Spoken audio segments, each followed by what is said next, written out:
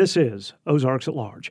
Last week delivered the latest bit of judicial intrigue on the national stage when Supreme Court Justice Breyer announced he would retire from the bench at the end of this term. President Joe Biden will have his first opportunity to nominate a justice for the high court. This is the jumping-off point for this week's conversation between Roby Brock, with our partner Talk Business and Politics, and John Brummett, a political columnist with the Arkansas Democrat-Gazette.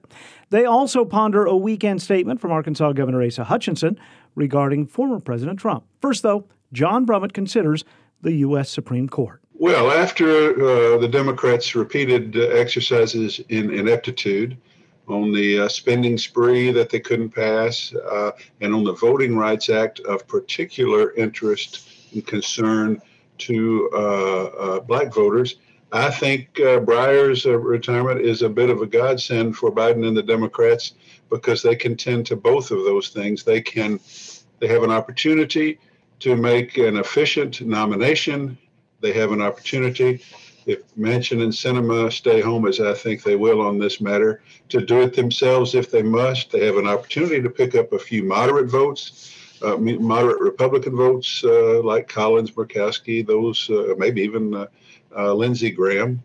And famously, this is an opportunity to please, to be of direct service to the black voting constituency to which Biden owes his nomination and his presidency, and which he is seen as having let down on the voting rights failure right here in the midterms. So I think politically it's opportune. The Republicans, about all they've got is that Biden should not have, while campaigning, practiced affirmative action or identity politics by saying he would nominate a black woman. Joe merely said what Ronald Reagan said before about nominating a woman, that he would do that. And he merely said what is seldom said but usually done, which is that the president tends to his political interest, rewards his base, and considers diversification of the court, as Obama did, and Sotomayor and Kagan.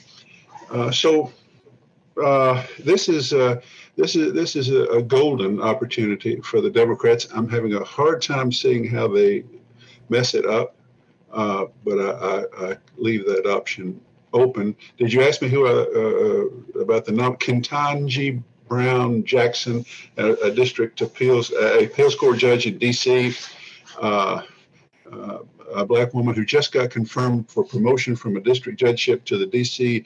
Court of Appeals by 53 votes with 3 Republicans less than a year ago.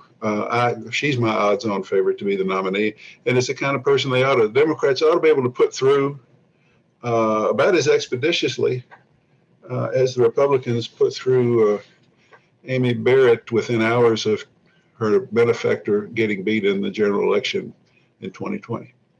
The Democrats may hold that confirmation process till a little bit later in the year, just to be closer to election time. I would also point out, President Trump also said that he would nominate a woman when he nominated Amy Barrett to the Supreme Court.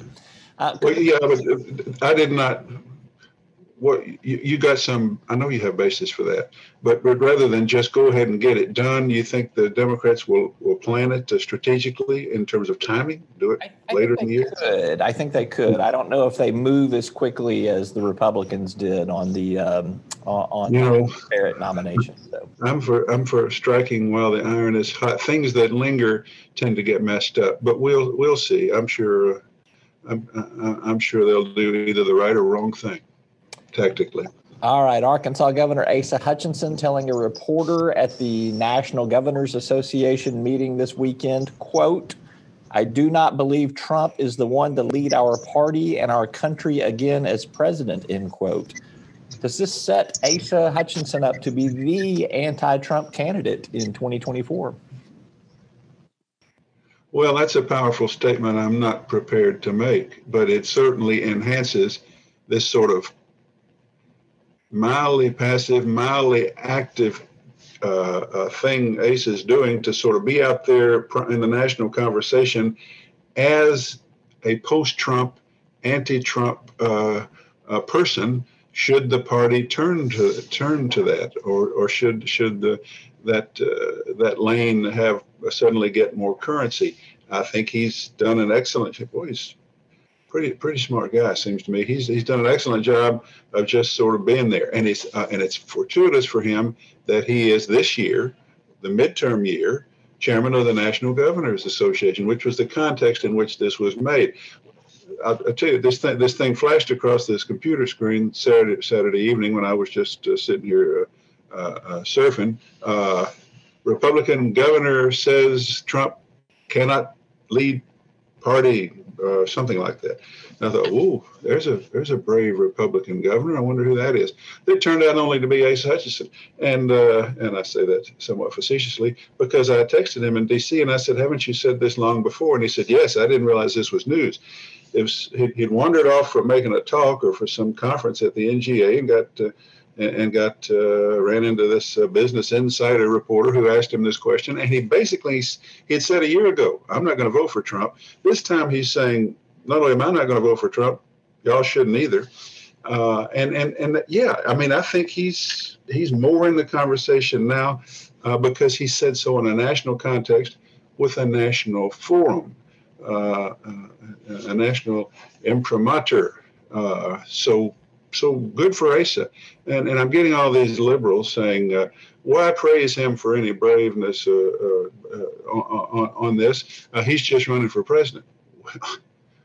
Maybe so, but what's he running for president as? He's running for president as a Republican who would move away from the menace, I think, of Donald Trump. So what's wrong with that? Just this morning, the latest bulletin across this screen is that in 24 red states, there are candidates for state secretary of state who deny that Biden won the election, who are running to head the election systems in states, and who are still saying all the 96 courts were wrong, and Donald Trump was denied his rightful place in re-election. That is not overstated. That's an existential threat to our democracy. If 24 states should elect people who would deny election outcomes, so this is serious business. And I'm hard pressed to say anything other than good for you, Governor Hutchinson, to take this position in the national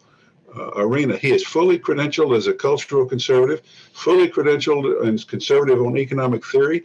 He gets centrist, moderate on issues of respecting the law and pragmatism. Republicans need somebody like that who doesn't alienate himself or herself, as sadly Liz Cheney has. So I'm just sitting back watching Asa sort of finesse his way through this minefield. So far, so good, looks to me like. Hey, look, if this newspaper gig doesn't work out for you, you could be a press secretary for the Hutchinson for President campaign. I don't think that would work out. I don't think I could go out and support his positions. But I can tell you the truth here on our weekly visit. John Brummett is a political columnist for the Arkansas Democrat-Gazette, and his columns can be found at arkansasonline.com. He spoke with Roby Brock from our partner Talk Business and Politics. There is more from this week's conversation, including questions the Legislative Council asked UAMS and Department of Health officials about vaccine mandates. You can hear that discussion by going to talkbusiness.net.